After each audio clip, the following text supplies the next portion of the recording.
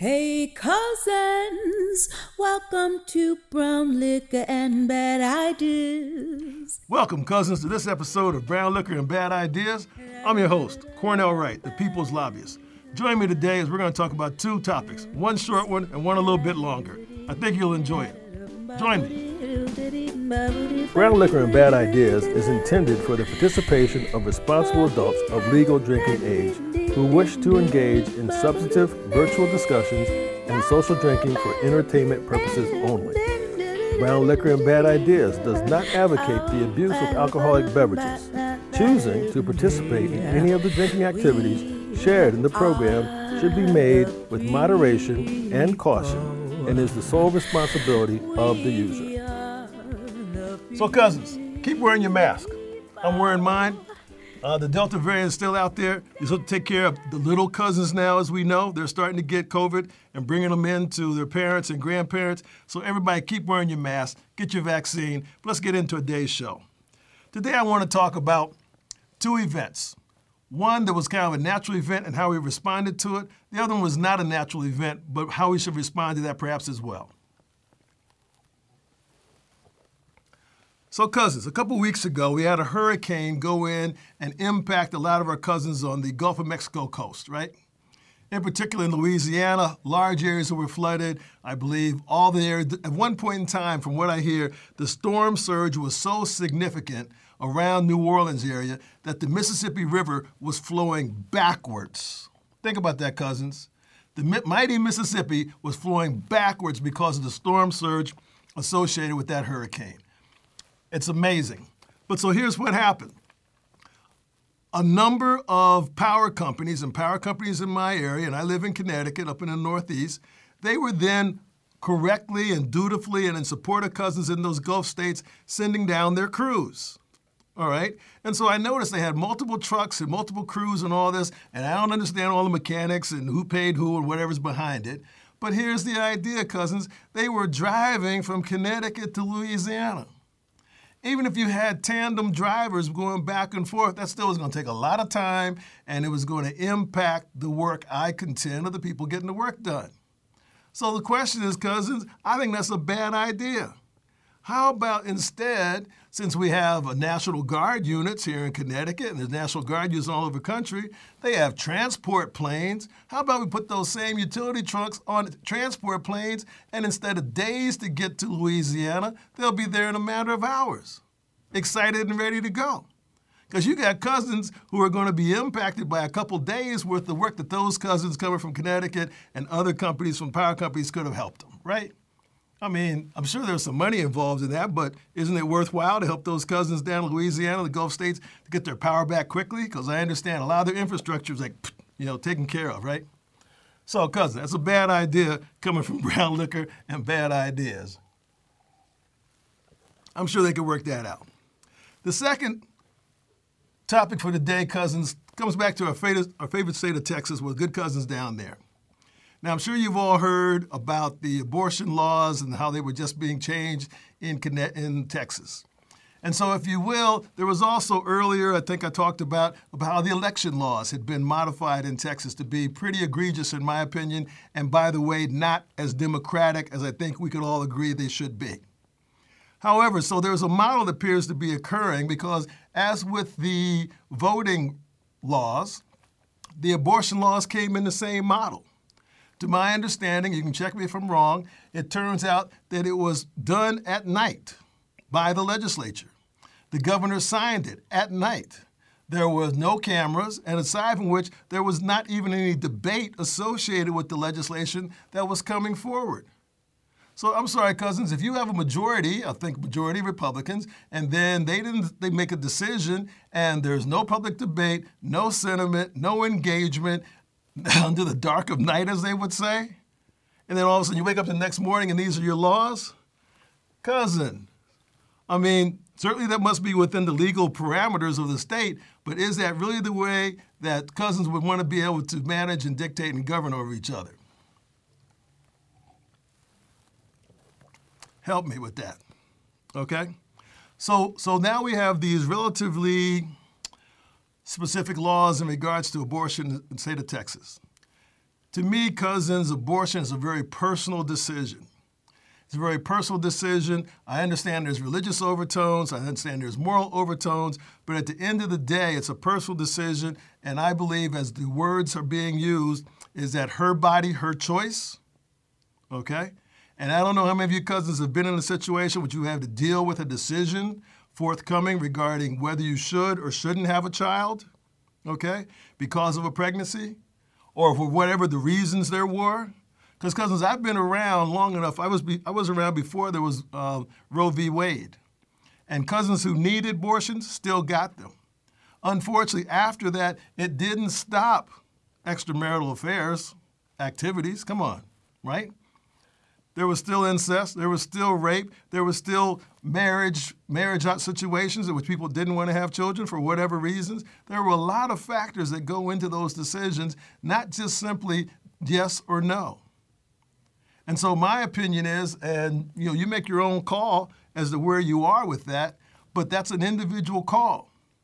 But the real underlying point to me, cousins, is that personal call significant enough to be as divisive as it is within our country, considering all the other things we are confronted with? All the other things, cousins.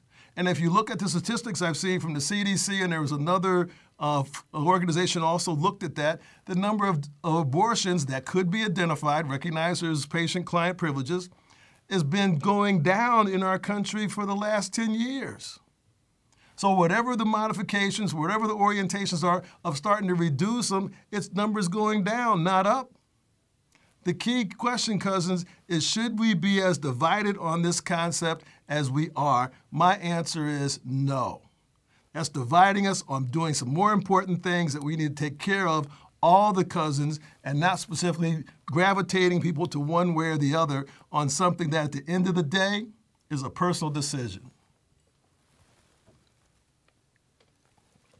So, cousins, let's take a little bit more of a cut on this whole thing. That's my personal opinion, right? Okay, you make your own call on that. We can talk about that. It's been debated. I'm sure there's going to be more, maybe as a result of my comments. But so here we are. Let's look at Texas. Now, Texas has just come in with this rather, let's call it strict, for lack of better phraseology, concept regarding abortion. Texas still has a death penalty. Cousins. So we can prevent you from having an abortion, but the state can, in fact, kill you if, in fact, they think that's appropriate, right? And we all have heard over the last 20 months or so how Texas has had, say, conflicting positions on wearing masks, conflicting positions on getting the vaccine for COVID, which is, in fact, killing people, not only in Texas, but other places that people from Texas go. And you're going to tell me now that what, you're being consistent about loving life? So come on, cousins. You can't say I love life on one side, and here's on these other aspects I'm going to ignore it and pretend like it's not true. So show me consistency, and you get a lot more respect from me. Inconsistency, I think I have an issue with that. So got that dynamic, cousins. So here's the other piece. Just after the legislature in Texas decided to have this new legislation, the Supreme Court in Mexico decided to legalize abortion. Now, cousins, I understand that for religious purposes, our Catholic cousins and the Vatican, I believe they have a very strict and consistent position about abortion. Mexico is the second largest country in the world of their population of Catholics. And they have decided, at least from the Supreme Court level, we haven't heard from the religious leaders at this point in time, but from the Supreme Court, they identified that that's going to be legal in Mexico.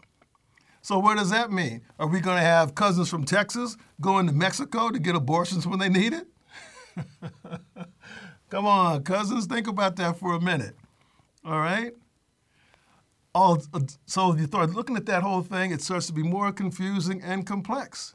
We got the way in which the law came into effect. We got the impacts of the law. And then the last piece I'd like to bring to you regarding it being a bad idea, help me with this, is that it turns cousins against cousins.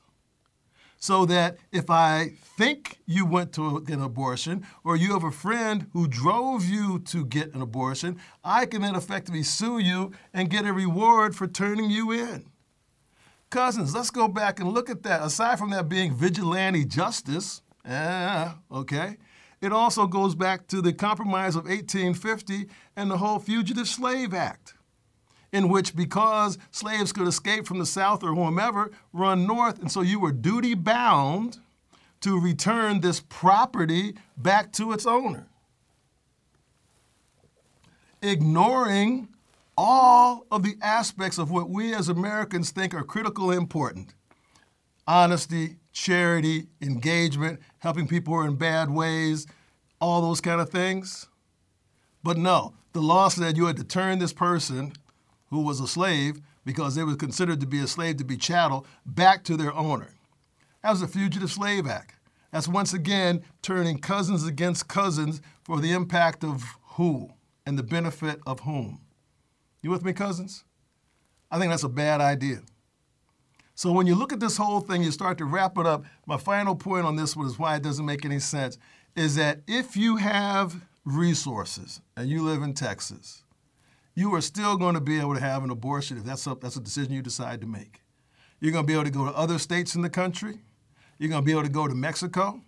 So who's going to be impacted by those children, perhaps who are unwanted for perhaps whatever that personal choice is of that person's reasons that they didn't want to have the child? It's going to be the poorer cousins in Texas. The poorer cousins who are already, perhaps because you're poor in the country, you know if you're poor, you're struggling anyway, right? Anyone going to say that if you're poor, you're not struggling? Come on, you've never been poor, if that's your point. So, cousins, that's a bad idea. I strongly recommend the Texas legislature reconsider it. If they don't consider on their own volition, for the cousins to start to recognize that, hey, this is what the people are giving you, that you've elected. It's your opportunity to exercise your democratic rights, okay, within the constraints of the voting aspects as well in Texas. Decide there's something else you can do. Because if this continues to go through, of course, it's going to go eventually to the Supreme Court, and other states in the nation are going to follow this lead in order to see how far they can push the ball toward that direction. If you feel differently, yes. If you feel supported, yes. But let's have a dialogue and discussion in regards to that and see whose decision it should be and what role the government and or the individual and or religion and your personal relationship, to my opinion, with the person above, what carries weight. All right, cousin, you take care of yourself. It's a sensitive topic, but everybody needs to weigh in on it to their best opinion and make sure that if you believe in freedom, that you in fact have the freedoms that are appropriate. Okay? That's an individual call. Not a call about mass freedom. That's for all of us. See the difference, cousins? All right, you take care of yourselves. See you next week on Brown Liquor and Bad Ideas. We are the people.